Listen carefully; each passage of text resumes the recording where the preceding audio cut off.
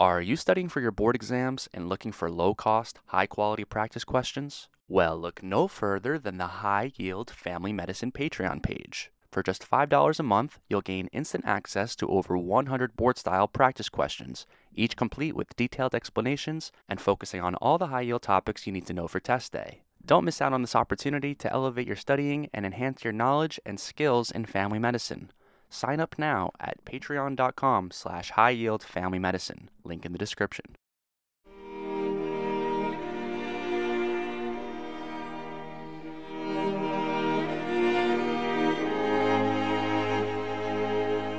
Hello, and welcome to episode 19 of the High Yield Family Medicine Podcast.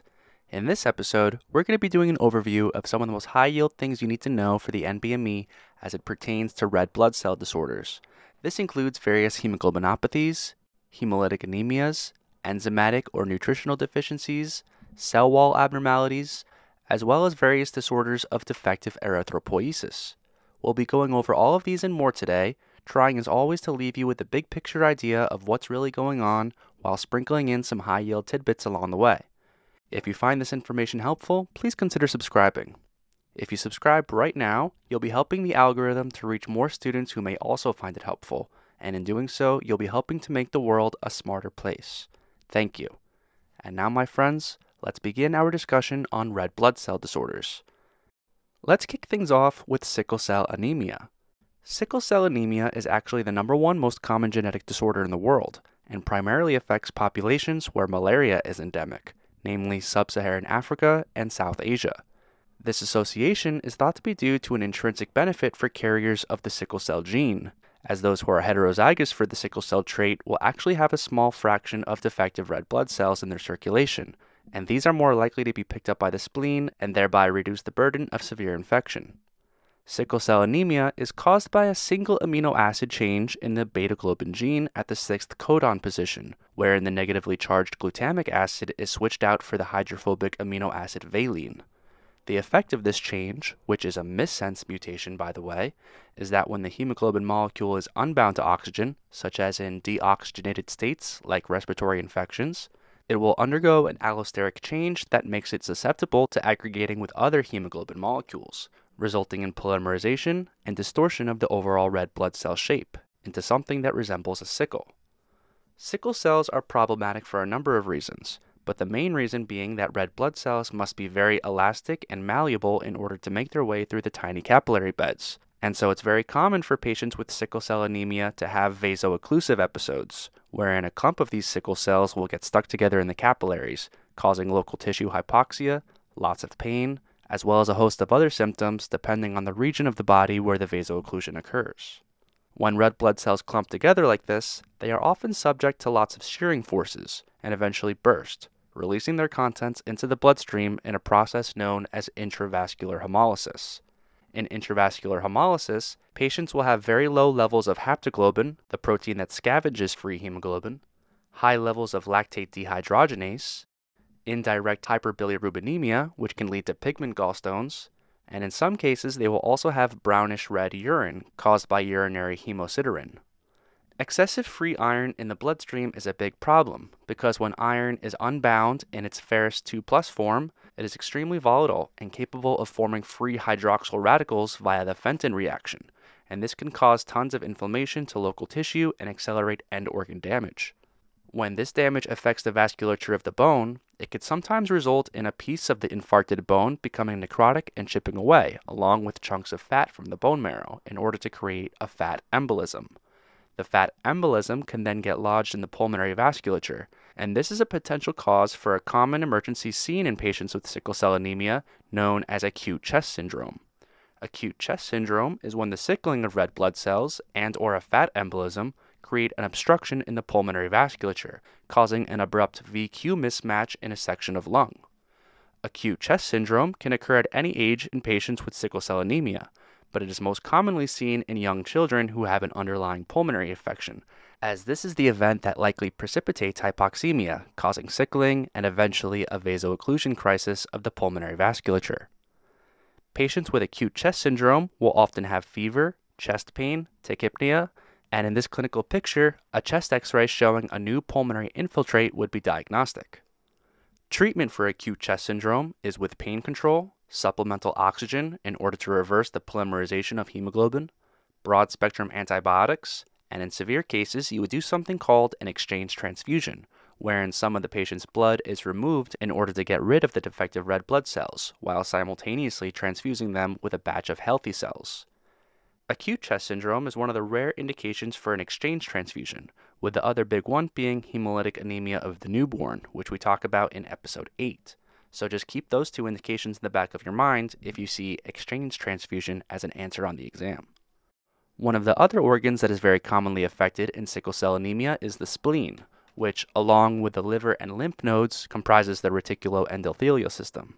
The reticuloendothelial system is where extravascular hemolysis occurs, and this is basically the process wherein a network of macrophages and other monocytes, living mostly in the spleen, monitor all the circulating blood that comes in, and their job is to phagocytose anything that shouldn't be there, including microbes and also old or damaged red blood cells. A typical red blood cell has a lifespan of about 120 days, but in patients with sickle cell anemia, the spleen is working overtime in order to consume all of the sickle cells, and this excessive extravascular hemolysis leads to splenomegaly, fibrosis, and eventual autoinfarction of the spleen, leading to significant splenic dysfunction by late childhood. For this reason, it's recommended that all children with sickle cell anemia should start taking prophylactic oral penicillin starting from age 2 months up until the age of 5 years, after which time most patients are at significantly less risk for severe infection and may discontinue penicillin prophylaxis. In addition, all patients diagnosed with sickle cell anemia should receive immunizations against the encapsulated organisms strep pneumo, Haemophilus influenza type B, and Neisseria meningitidis, as these organisms are much more capable of causing infections in those with asplenia. Another common complication of sickle cell anemia is something called splenic sequestration. Splenic sequestration mostly occurs in young children, and this is where there is an abrupt vaso-occlusive episode of the splenic capillaries that eventually propagates and obstructs much larger vessels, causing a sudden and dramatic enlargement of the spleen. As the blood continues to flow into the spleen and becomes sequestered, patients will experience sudden signs of severe anemia, such as weakness and pallor, as well as signs of hemodynamic instability, with tachycardia and hypotension. Treatment of splenic sequestration is to transfuse with packed RBCs. Be careful not to select splenectomy as an answer choice for preventing further splenic sequestration episodes, as splenic sequestration is very rarely ever seen in older children or adults with sickle cell, and this is because once the spleen is inevitably autoinfarcted, it won't be receiving much blood supply anyway and thus won't pose any future risk. Then there's priapism, which is a vaso-occlusive crisis of penile tissue, causing a painful erection that, if sustained for too long, can cause a necrosis of the erectile tissue. Priapism can be treated with oxygen and oral pseudoephedrine, which is an alpha agonist that can constrict the veins of the penis.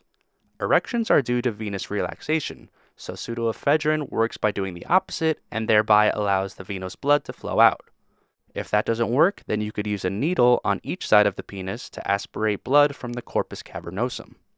So to summarize, long-term management of sickle cell anemia includes pain control for vaso-occlusive episodes, oral penicillin prophylaxis in children from age 2 months to 5 years, vaccination against strep pneumo, Haemophilus influenza type B, and Neisseria meningitidis.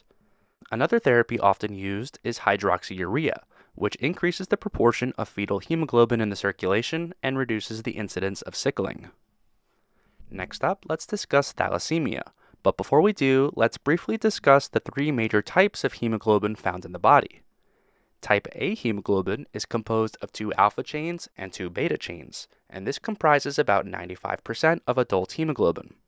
Type A2 hemoglobin is composed of 2 alpha chains and 2 delta chains, and this is about 3% of circulating hemoglobin. And lastly, there's fetal hemoglobin, or hemoglobin F, and this is composed of 2 alpha chains and 2 gamma chains.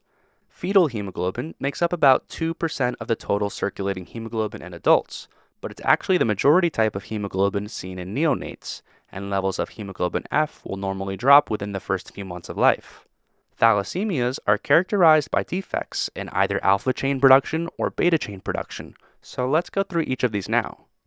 Alpha thalassemia, similar to sickle cell, is more common to malaria endemic regions, and this is characterized by a deletion of one or more of the alleles that produce the alpha chain of hemoglobin.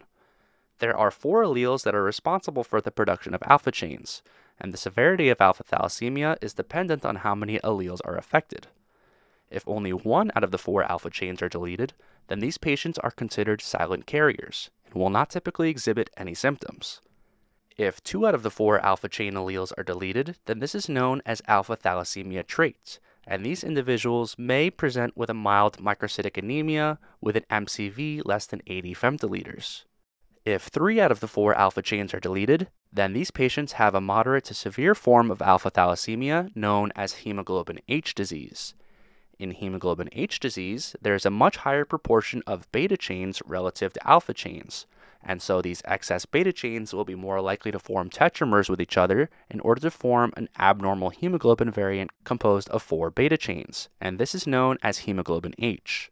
The problem with hemoglobin H is that it has a much stronger affinity to bind to oxygen, and this results in red blood cell precursors that are highly prone to intramedullary rupture within the bone marrow before they even get a chance to enter the circulation. Patients with moderate alpha thalassemia will also produce hemoglobin BARTs, which are hemoglobin tetramers formed from 4 gamma chains.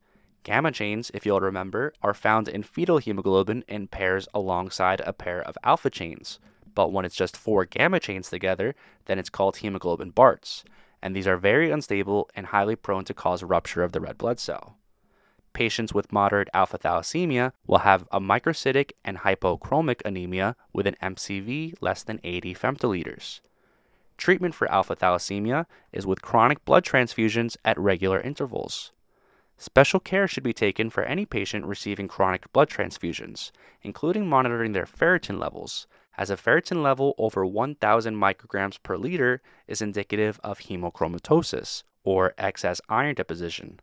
Hemochromatosis is dangerous because it can lead to stunted growth in children, liver failure, joint pain, bronzing of the skin, and diabetes mellitus due to iron deposition in the pancreas.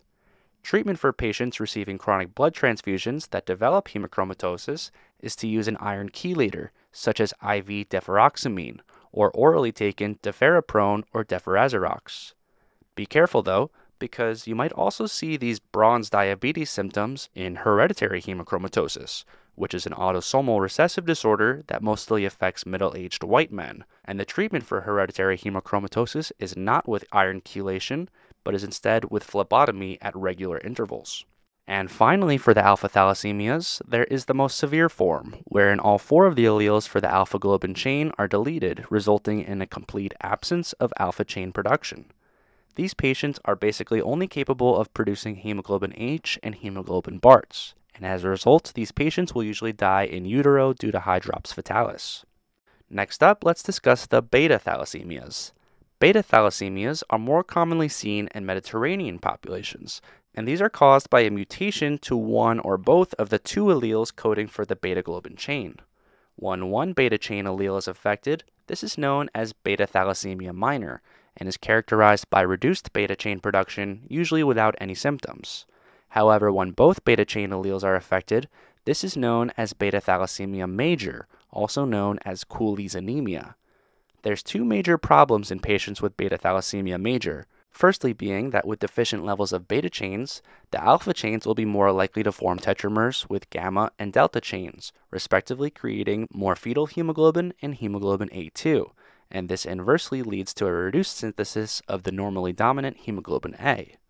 The second and more serious problem of beta thalassemia major is that the excessive levels of alpha chains will precipitate out and form insoluble inclusion bodies within the cell that can cause intramedullary hemolysis of red blood cell precursors, and these patients will often require chronic blood transfusions. One of the potential ways a test question writer will see if you understand the pathophysiology of thalassemia is by showing you the results of a hemoglobin gel electrophoresis, which demonstrates the relative levels of hemoglobin A, A2, F, and other hemoglobin variants. In silent carriers, or those with alpha thalassemia trait, hemoglobin electrophoresis will typically be normal, While in more severe cases of alpha thalassemia, the hemoglobin electrophoresis will demonstrate elevated levels of the pathologic hemoglobin H and hemoglobin Barts.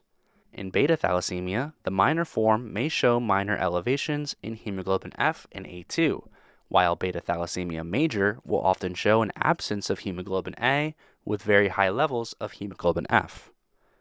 There are a few other hemoglobin variants that I'll briefly mention, such as hemoglobin C, D, and E, except that these are typically harmless on their own, other than in those individuals who are unfortunate enough to simultaneously inherit a trait for either beta or alpha thalassemia or sickle cell trait along with the hemoglobin C, D, or E variant, in which case they're more likely to experience symptoms of chronic hemolysis. Next up, let's discuss hereditary spherocytosis. Hereditary spherocytosis is actually the number one most common cause of hemolytic anemia, and this is due to a defect in one of several proteins that are responsible for maintaining the flexible biconcave shape of red blood cells. Some of the implicated proteins that you might see include spectrin, ankyrin, band3, and protein 4.2. Hereditary spherocytosis is another cause of microcytic anemia, but these cells will also typically have an elevated mean corpuscular hemoglobin concentration, or MCHC, due to decreased surface to volume ratio, and these cells are very easy to identify on a peripheral smear because they are small, round, and lack the central pallor that is normally seen in red blood cells. You should be aware, however, that the presence of spherocytes are not diagnostic for hereditary spherocytosis, as they can also be seen in other conditions such as autoimmune hemolytic anemia and certain myelodysplastic syndromes. Spherocytes are abnormal red blood cells and thus are recognized by the reticuloendothelial system and are subsequently phagocytosed, leading to splenomegaly. The classic presentation for hereditary spherocytosis is a young child with anemia, splenomegaly, and jaundice, often with a family history of similar symptoms. The gold standard diagnostic test for hereditary spherocytosis is with flow cytometry, but you may also see the osmotic fragility test being used, wherein erythrocytes are placed under pressure in order to evaluate how fragile they are. Treatment for hereditary spherocytosis is with chronic blood transfusions, and in severe cases where the spleen gets too large, then splenectomy would be indicated, since an enlarged spleen is highly prone to rupture in the event of a trauma. Keep in mind that any patient who is planned for a splenectomy must also be on antibiotic prophylaxis and be vaccinated against strep pneumo, Neisseria meningitidis, and Haemophilus influenza type B. Next up, let's discuss glucose 6-phosphate dehydrogenase deficiency, or G6PD. G6PD deficiency is actually the number one most common enzyme deficiency in the world, and it is an X-linked disorder of a critical enzyme in the pentose phosphate pathway, used to convert NADP plus into NADPH, and then NADPH can go on to act as a substrate for the enzyme glutathione reductase, a major scavenger for eliminating free radicals.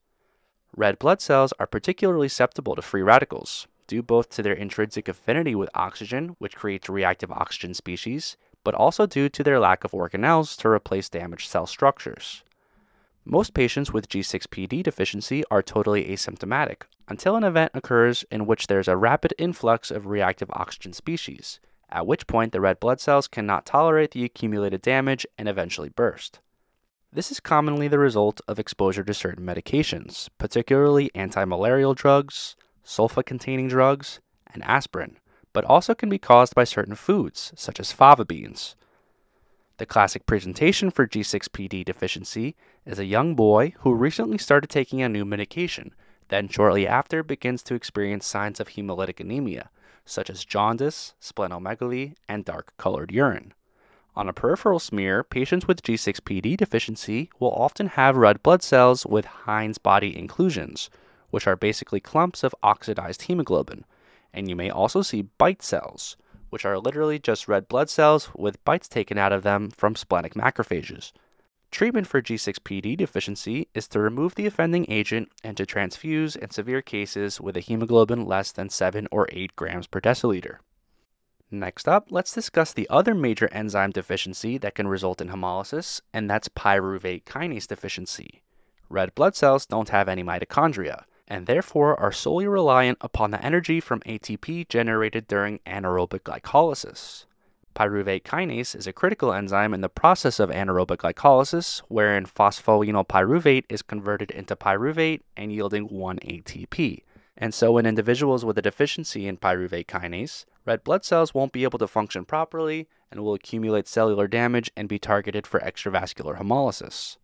Treatment of pyruvate kinase deficiency is with chronic blood transfusions. Next up, let's discuss microangiopathic hemolytic anemia. There are several different clinical scenarios that can lead to microangiopathic hemolytic anemia, and a common feature shared among them is the presence of schistocytes on a peripheral smear. Schistocytes, also known as helmet cells, are fragmented red blood cells that were damaged in the circulation. Thrombotic microangiopathies are a subset of microangiopathic hemolytic anemias, and are characterized by microthrombi within the circulation that cause mechanical rupture of red blood cells, and these are often associated with acute kidney injury, as the procoagulant state has the potential to block off entire blood vessels to the kidney. Let's go through some of the more common of these microangiopathic hemolytic anemias now. Disseminated intravascular coagulation, or DIC, is a critical condition characterized by acute widespread hypercoagulation, often in the setting of severe sepsis, but may also result from certain cancers, snake bites, severe trauma, and in some obstetrical complications such as placental abruption and HELLP syndrome, which stands for hemolysis, elevated liver enzymes, and low platelets. The classic presentation of DIC is in critical patients with blood oozing from multiple sites, including IV lines, the gums, and the rectum, and treatment for DIC is centered around reversing the underlying cause, and this can include antibiotics for sepsis, delivery of the baby for obstetrical complications, or exploratory surgery in cases of severe trauma. Next up, hemolytic uremic syndrome is another cause of mechanical hemolysis, and this is characterized by the triad of thrombocytopenia, acute kidney injury, and microangiopathic hemolytic anemia.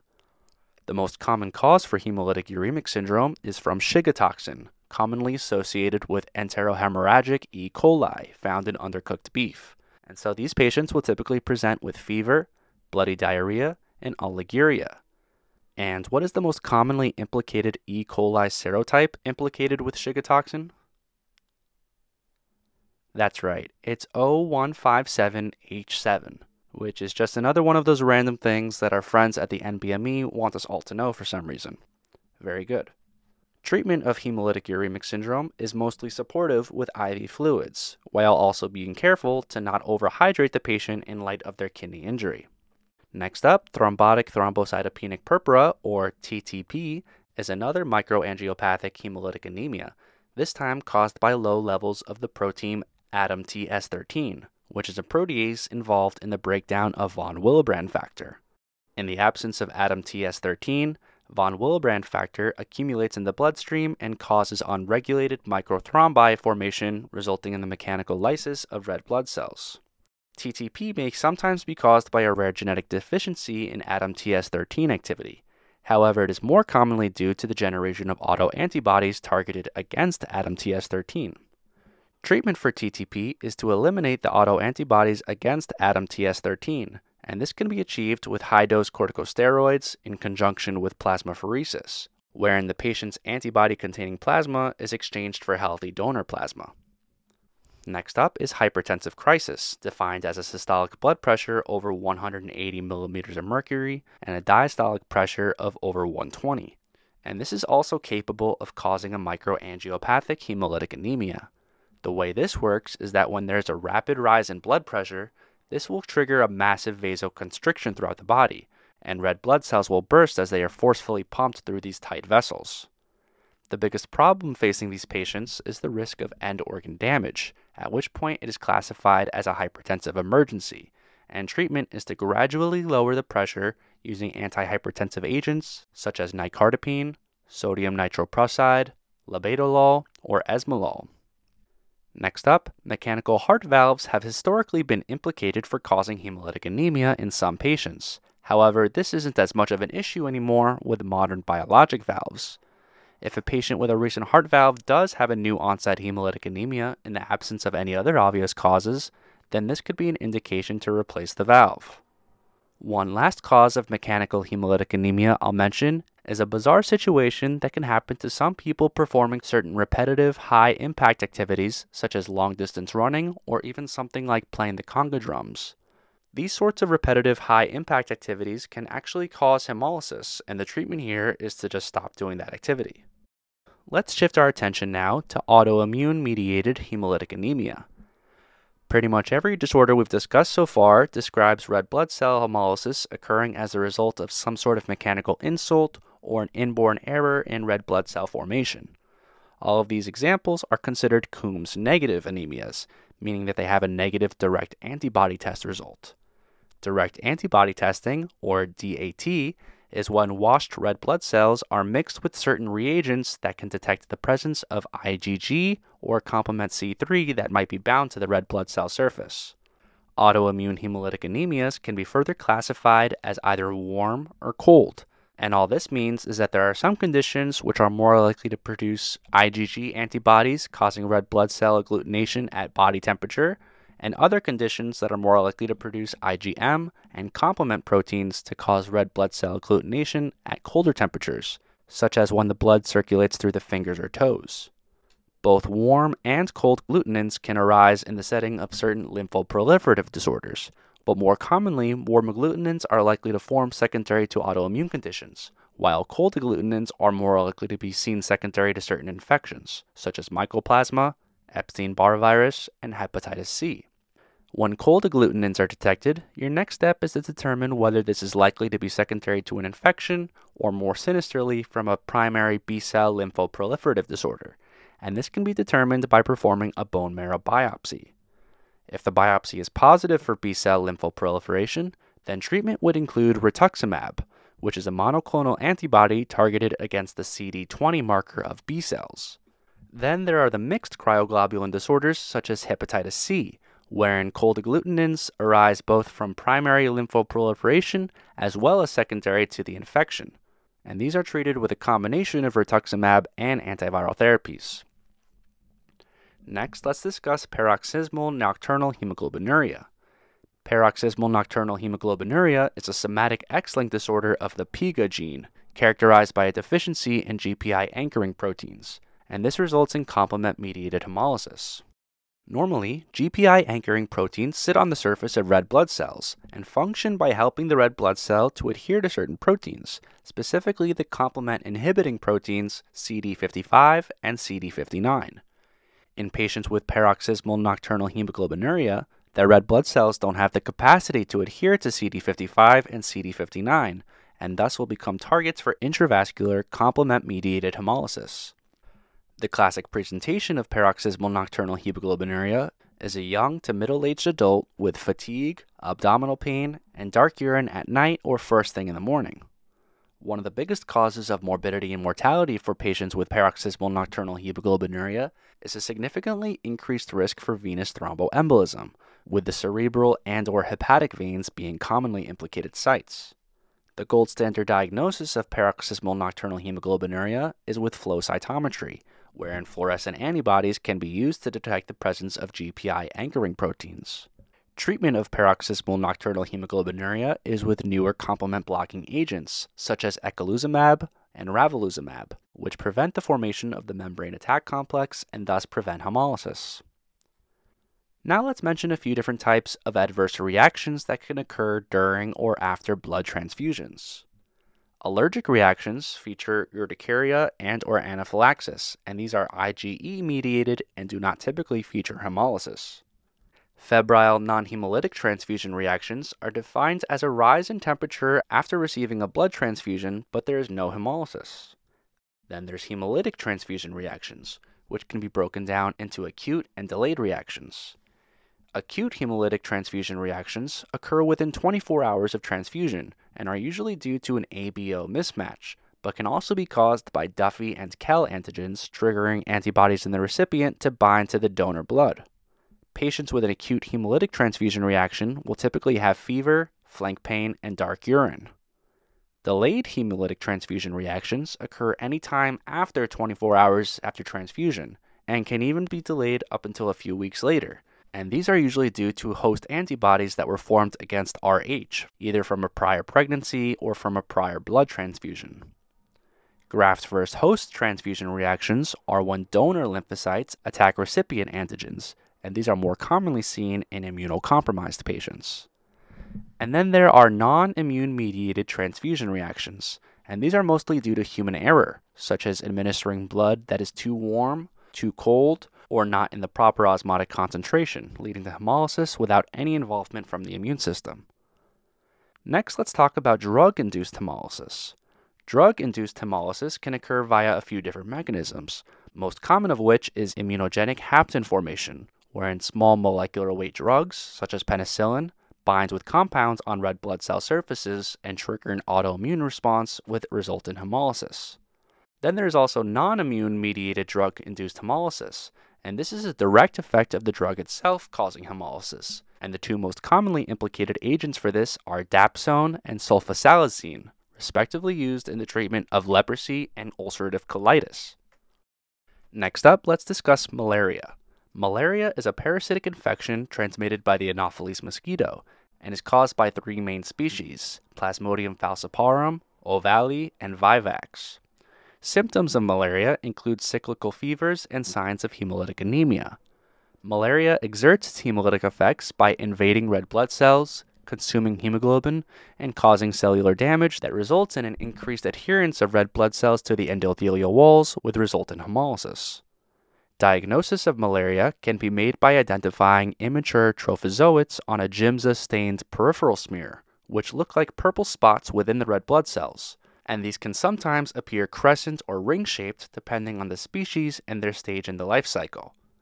Treatment for malaria is with either chloroquine or hydroxychloroquine, both of which target the parasite in the erythrocytic stage, but you must also be sure to include primaquine in the regimen, as this is effective against the dormant hypnozoites of P. ovale and P. vivax, which like to reside in the liver. Next up, let's discuss babesiosis. Babesiosis is caused by the parasite Babesia, which is endemic to the northeast and midwestern United States, and is transmitted by the same vector implicated in transmitting Lyme disease, the Ixodes tick. Babesia is similar to malaria in that they both infect red blood cells, although unlike malaria, Babesia does not typically cause hemolysis. Most patients with babesiosis will be completely asymptomatic, but the classic presentation for Babesia is in a patient who was recently treated for Lyme disease but continues to have flu-like symptoms. And this is because Babesia and Borrelia burgdorferi will often co-infect, since they are transmitted by the same vector, and this can be treated with atovaquone plus azithromycin. Let's shift our attention now to the general idea of iron deficiency anemia. Iron deficiency anemia is actually the #1 most common cause of anemia worldwide, and this can result from either inadequate iron intake, decreased intestinal absorption of iron, or from excessive blood loss. Inadequate iron intake can be seen in alcoholics, those who live in resource-poor areas, those with increased metabolic requirements, such as during pregnancy, and in babies who are exclusively breastfed, since breast milk does not contain adequate iron levels, and thus these babies should be supplemented with iron drops. Decreased iron absorption may be seen in patients with celiac disease or other intestinal issues, and this can be mitigated by consuming vitamin C along with the iron, as this can enhance the absorption of ferrous iron. Anemia of chronic disease is another condition that can result in the decreased absorption of iron. This is because long-standing inflammatory states can increase the production of a liver protein known as hepcidin, and what hepcidin does is bind to the ferroportin receptor, effectively blocking the intestinal absorption of iron, as well as sequestering iron within the liver and macrophages. The net effect of this is to limit the availability of iron to any potential pathogen, but in doing so will also limit the amount of iron available for erythropoiesis. Iron deficiency can also be seen in babies that exclusively drink cow's milk, and this is due to a combination of factors within cow's milk that impact iron absorption, as well as occult GI bleeding that may occur in some babies. Other causes of bleeding that can result in iron deficiency include GI bleeding from chronic NSAID use, Heliobacter pylori infection, gastrointestinal cancer, menorrhagia or excessive menstruation, and any recent surgeries or trauma. The red blood cells of iron deficiency anemia will often be microcytic, hypochromic, and have a high red cell distribution width, or RDW, meaning that there's a wide range in the size of the red blood cells that are seen. These patients will also typically have low serum ferritin and a high total iron binding capacity, or TIBC, although you should keep in mind that ferritin is also an acute phase reactant and may be elevated if the patient has a concurrent inflammatory condition. Treatment of iron deficiency anemia is to identify and reverse the cause and to supplement with oral ferrous iron sulfate, which may have the side effects of constipation, nausea, and decreased appetite. One rare sequelae of iron deficiency anemia is something called Plummer-Vinson syndrome, and this is characterized by the triad of iron deficiency, dysphagia, and upper esophageal webs identified on a barium swallow.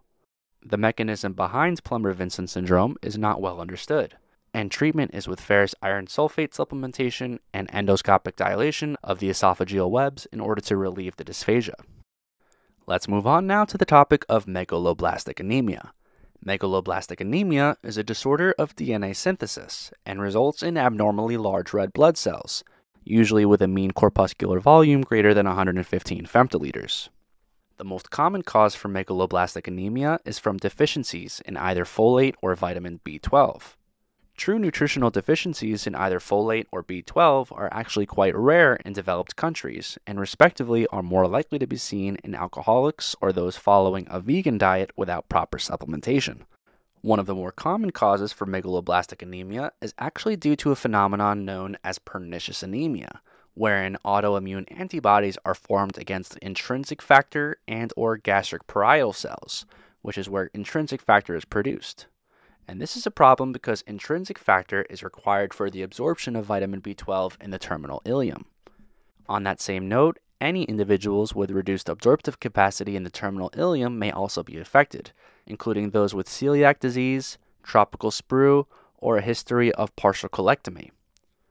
The peripheral smear of megaloblastic anemia will often show macrocytic cells with accompanying hypersegmented neutrophils with 3 to 5 lobed nuclei.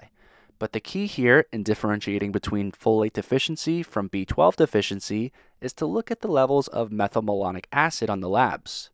Vitamin B12 is a cofactor needed to produce coenzyme A, which is a compound derived from methylmalonic acid, and so methylmalonic acid will tend to accumulate in B12 deficiency, whereas it will be normal in folate deficiency.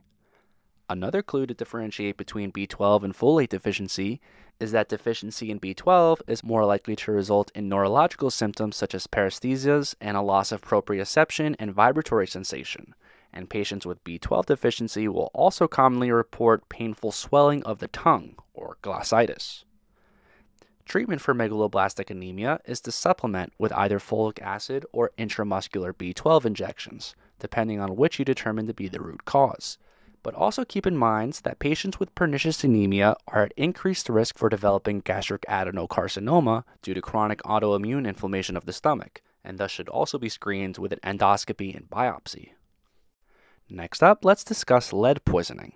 Lead poisoning is defined as serum lead levels exceeding 5 micrograms per deciliter, and this is most commonly seen in kids that live in houses that were built prior to 1978. Which is the year lead-based paint became illegal in the United States, but may also result from kids playing with old toys or in adults who work in construction or manufacturing. Lead poisoning can deposit and cause symptoms in pretty much every part of the body, but the most prominent symptoms of lead poisoning are cognitive and behavioral changes, and in severe cases can result in encephalopathy and seizure development. Anemia is also present in lead poisoning, as lead can disrupt many of the enzymes involved in heme production and cell membrane integrity, and on peripheral smear will have characteristic basophilic stippling, which are tiny granules of ribosomal RNA scattered throughout the cytoplasm. Most children are screened for lead toxicity at some time in early childhood, and if levels are greater than 45 in kids or 70 in adults, then treatment is with either Succimer, EDTA, or dimercaprol. Next up, let's discuss porphyria. Porphyrias are a spectrum of disorders relating to defective synthesis of heme, usually due to a deficiency in one of the many enzymes in heme production, found in either the liver or the bone marrow.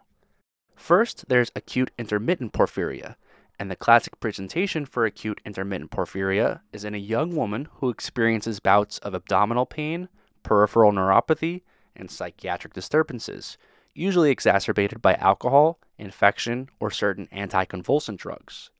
Contrast this to porphyria cutanea tarda, where the big difference here is skin involvement. As porphyrins build up in the bloodstream, energy from the sun can come through and interact with these porphyrins to induce reactive oxygen species formation, with resultant blistering and hyper or hypopigmented lesions of the skin. Both acute intermittent porphyria and porphyria cutanea tarda can be diagnosed by detecting porphyrins in the urine, such as aminolevulinic acid, ALA, or porphobilinogen, PBG. Treatment for acute intermittent porphyria is with IV heme in order to bypass any defective enzymes, while porphyria cutanea tarda is treated by avoiding sun exposure. Next up, let's discuss sideroblastic anemia. Sideroblastic anemia is caused by improper utilization of iron during erythropoiesis. Unlike iron deficiency anemia, sideroblastic anemia will actually have a normal to high level of iron in the body, represented by a ferritin level of over 1,000 micrograms per liter. It's just that the body isn't able to properly utilize this iron, and the cause of this can be from exposure to certain toxins, genetic mutations, or in the early stages of hematologic malignancies. No matter the cause, all cases of sideroblastic anemia are characterized by the presence of sideroblasts on a bone marrow biopsy, which are rings of iron-laden mitochondria that circumscribe the nucleus of red blood cell precursors. Some causes of sideroblastic anemia, such as exposure to isoniazid, are reversible with the use of pyridoxine, or vitamin B6, while more severe cases require blood transfusions and/or hematopoietic stem cell transplantation. Let's shift our attention now to bone marrow failure, specifically aplastic anemia. Aplastic anemia is defined by the absence of two or more bone marrow cell lines. So these patients will have low red blood cells and low reticulocytes, low neutrophils, and low platelets. About half of all cases of aplastic anemia are due to unknown causes, but many cases are found to be due to autoimmune destruction or as the result of exposure to certain toxins or radiation. Most cases of aplastic anemia occur in young people under 30 and will present with symptoms of anemia as well as increased bleeding, petechiae or purpura under the skin, and/or recurrent infections. Transient aplastic anemia can also result from infection with parvovirus B19. Parvovirus B19, the causative agent of erythema infectiosum, also known as fifth disease, will manifest in most healthy individuals as the so-called slapped cheek fever with associated polyarthralgia, but in individuals with chronic hemolytic anemia, such as sickle cell, parvovirus B19 can actually cause an aplastic crisis, which can be treated with transfusions of red blood cells and IVIG. On bone marrow biopsy, patients with aplastic anemia will have what's called a dry tap, caused by hypocellularity within the bone marrow and subsequent fatty infiltration. Treatment of aplastic anemia depends on the cause, with removal of any offending agents if known, or if unknown, then the treatment varies depending on the patient's age and whether or not they have an HLA-matched donor that can provide a bone marrow transplant. In patients that are otherwise healthy, the first-line treatment is to perform a bone marrow transplant and not to give immunosuppressants. But if the patient is over 50 and there is no HLA-matched donor, then the first-line therapy is to give a full-dose regimen of various immunosuppressants in order to tamper down the immune-mediated destruction of bone marrow progenitors. There are also a few rare causes of congenitally acquired aplastic anemia, so let's go through a few of those now. Fanconi anemia is the most common hereditary form of aplastic anemia, and this is an X-linked disorder characterized by a defect in double-stranded DNA repair. Patients with Fanconi anemia will often have anatomical defects at birth, such as hypoplastic thumbs and/or radial bones, but the anemia won't develop until early childhood, at which time the cumulative UV and ionizing radiation causes genomic instability and ultimately pancytopenia, with low hemoglobin with an increased MCV, low neutrophils, and low platelets. Diagnosis of Fanconi anemia is with something called the chromosomal fragility test, wherein a sample of the patient's cells are exposed to DNA cross-linking agents, and a positive test is when the DNA is unable to withstand the damage. Let's contrast this to Diamond-Blackfan anemia, which is another macrocytic disorder of hematopoietic stem cells, except unlike Fanconi anemia, which affects all three cell lines, Diamond-Blackfan anemia will typically only affect the erythroid cell line, resulting in a pure red cell aplasia. Diamond-Blackfan anemia is caused by a ribosomal gene mutation on chromosome 11 that causes apoptosis of red blood cell progenitors, but these patients will typically have normal or even high levels of platelets and leukocytes. Another distinction between Fanconi anemia and Diamond-Blackfan anemia is in the birth defects, where Fanconi anemia will often have hypoplastic thumb and radial bones, whereas Diamond-Blackfan anemia is characterized by triphalangeal thumbs. Treatment for Diamond-Blackfan anemia is with steroids, which have an anti-apoptotic effect on erythroid progenitors. But in the long term, these patients will need chronic blood transfusions with iron chelation therapy with deferoxamine. And if they can't tolerate that, then hematopoietic stem cell transplantation is curative. Next up, let's discuss polycythemia. Polycythemia is an overall increase in the amount of red blood cells, and this can lead to a state of hyperviscosity and can predispose the patient to thrombotic events. Primary polycythemia, also known as polycythemia vera, is a clonal disorder of hematopoietic stem cells caused by a JAK2 mutation, and the classic symptom for this is aquagenic pruritus, which is a fancy way of saying that their skin gets very itchy when exposed to hot water. Secondary polycythemia can be caused by any condition characterized by chronic hypoxia, as this is the stimulus for erythropoietin production in the kidney. The key laboratory finding to differentiate primary versus secondary polycythemia is to look at the erythropoietin levels. If EPO is low, then it's polycythemia vera. If EPO is high, then this indicates secondary polycythemia from chronic hypoxia. Treatment of polycythemia is with phlebotomy to reach a goal hematocrit of 45%, aspirin to reduce thrombotic events in high-risk patients, and hydroxyurea has also been shown to be helpful. Next up, let's discuss a few toxic exposures that can affect red blood cells. Methemoglobinemia is when there is something in the blood that causes the reduced ferrous Fe2+ form of iron to be oxidized into the ferric Fe3+ form. This can result from certain local anesthetics such as benzocaine or in infants who consume well water with excessive level of nitrates. Methemoglobinemia is a problem because when hemoglobin contains the ferric Fe3+ form of iron, this can create an allosteric change which shifts the oxygenation dissociation curve to the left, resulting in decreased oxygen delivery and tissue hypoxia. Patients with methemoglobinemia will have cyanosis, dyspnea, hypoxemia that is refractory to supplemental oxygen therapy, and during phlebotomy you will notice characteristic chocolate brown blood. Pulse oximetry will be low for these patients, about 85%, but your next step is going to be to order an arterial blood gas. And on the blood gas, you will see an oxygen saturation gap, characterized by a normal partial pressure of oxygen dissolved in the blood, as compared to the low oxygen saturation of hemoglobin determined by the pulse ox. Treatment of methemoglobinemia is with methylene blue, which acts as an electron donor, allowing one of our body's own enzymes to reduce methemoglobin back into its ferrous 2+ form. Next up is carbon monoxide poisoning. Carbon monoxide poisoning is typically caused by gas leaks, house fires, burning wood indoors, or they might even just be super vague and say that it was wintertime in the question stem. The problem with carbon monoxide is that it has a much higher affinity for heme as compared to oxygen, causing it to be displaced. And it will also interfere with mitochondrial function and cause oxidative stress and ischemia to various parts of the body, especially those tissues with high oxygen demand, such as the brain and the heart. Patients with cyanide poisoning will typically have nausea, dizziness, dyspnea, and characteristic cherry red lips, and treatment is with 100% oxygen with a non-rebreather mask or intubation. However, in severe cases, many patients will suffer long-term neurological sequelae and or cardiac injury. And lastly, I'll just mention one more rare cause of anemia, and that's hemophagocytic lymphohistiocytosis, or HLH.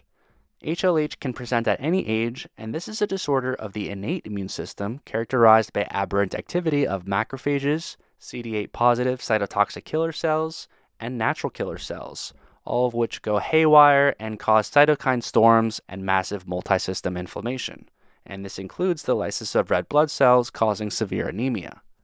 On bone marrow biopsy, these patients will have hemophagocytosis, which is when the phagocytes infiltrate the bone marrow and engulf all the erythroid progenitor cells, and treatment is with immunosuppressants and hematopoietic stem cell transplantation.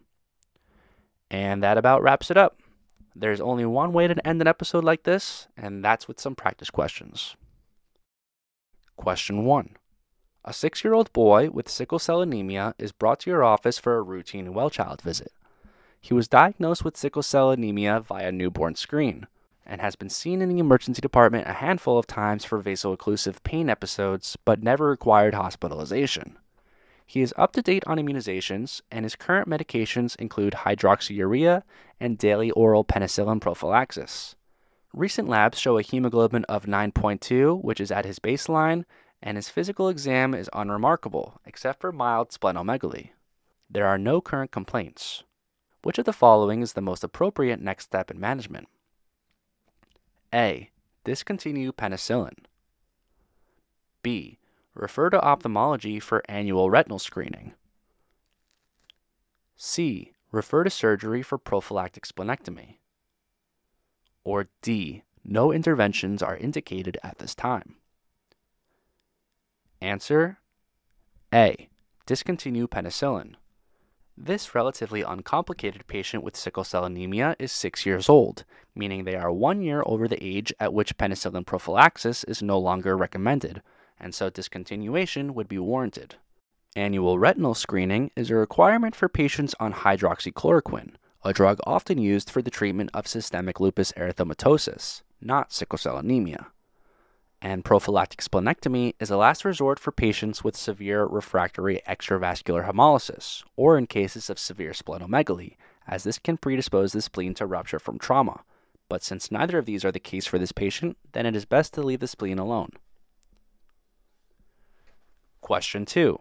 A 5-year-old African-American boy is brought into your office with new onset fatigue, pallor, and dark-colored urine. He has no chronic medical conditions, but he was seen in your office 3 days ago for a sore throat and was prescribed trimethoprim sulfamethoxazole. Physical exam today is remarkable for scleral icterus and mild tenderness to palpation in the right upper quadrant of the abdomen. Laboratory evaluation is significant for a hemoglobin of 7.2 grams per deciliter. Which of the following is the most likely cause for this patient's symptoms? A. Viral-induced aplastic crisis. B. Post-streptococcal glomerulonephritis. C.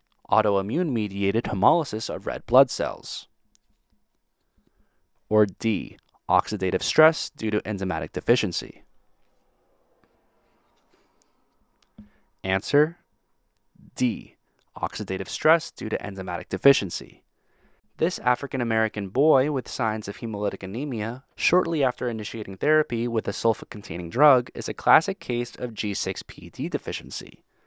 Transient aplastic crisis can sometimes be seen in chronic hemolytic patients that are infected with parvovirus B19. However, this patient has no known history of hemolysis and doesn't have the characteristic slapped cheek fever of parvovirus B19. Post-streptococcal glomerulonephritis can cause a darkening of the urine, but this isn't usually seen until several weeks after infection. Autoimmune-mediated red blood cell destruction is a possibility and can be ruled out with a Coombs test, but given this clinical scenario, the much more likely cause is from G6PD deficiency. Question 3. A 28-year-old woman presents to your office with a 4-month history of fatigue, palpitations, and heavy menstrual bleeding. There is no pain associated with her menstrual bleeding, but often she will go through several soaked pads a day with associated blood clots on the pad. Which of the following values is most likely to be seen on an iron panel for this patient? A. Ferritin down, MCV up, RDW down, TIBC up. B. Ferritin up, MCV down, RDW down, TIBC up. C. Ferritin down, MCV down, RDW up, and TIBC up. Or D. Ferritin up, MCV down, RDW up, and TIBC down? Answer C. Ferritin down, MCV down, RDW up, and TIBC up. This woman with menorrhagia likely has iron deficiency anemia due to excessive blood loss. In iron deficiency anemia, ferritin is down, representing low total iron storage. MCV is down, representing microcytic anemia. RDW is up, representing a wide range of red blood cell sizes. And TIBC is up, representing the body's high propensity to want to transport iron into the cell. Question 4. A 23-year-old man with a medical history of Crohn's disease, status post-ascending colectomy and terminal ileectomy 2 years prior, presents to your office with a 1-week history of fatigue, tremor, and tingling in his fingers. He states that his Crohn's has been mostly under control and that he's compliant with his medications. He has a varied diet, including lots of meats and vegetables, is sexually active with one female partner with whom he consistently uses condoms, and he reports daily marijuana usage, but denies any other drug or alcohol use. On laboratory evaluation, he is found to have a hemoglobin level of 8.2 grams per deciliter, down from a baseline of 10.5, with an MCV of 121 femtoliters. Ferritin levels are normal. Which of the following is the most likely to also be present in this patient? A. Circulating antibodies against gastric parietal cells. B. Hypersegmented neutrophils on peripheral smear. C. Elevated levels of hemoglobin H. Or D. Multiple foci of white matter infarcts on brain MRI. Answer B. Hypersegmented neutrophils on peripheral smear. This patient with a history of partial colectomy is having signs and symptoms consistent with megaloblastic anemia. Megaloblastic anemia should be suspected in any patient with an MCV over 115 femtoliters, and the most common cause is due to a deficiency in either folate or vitamin B12. Patients with megaloblastic anemia will show megaloblasts on a bone marrow biopsy, and will also display immature hypersegmented neutrophils on a peripheral smear.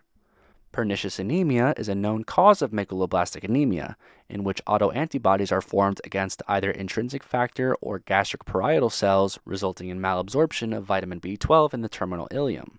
However, given this patient's history of partial colectomy, this is less likely to be the causative etiology.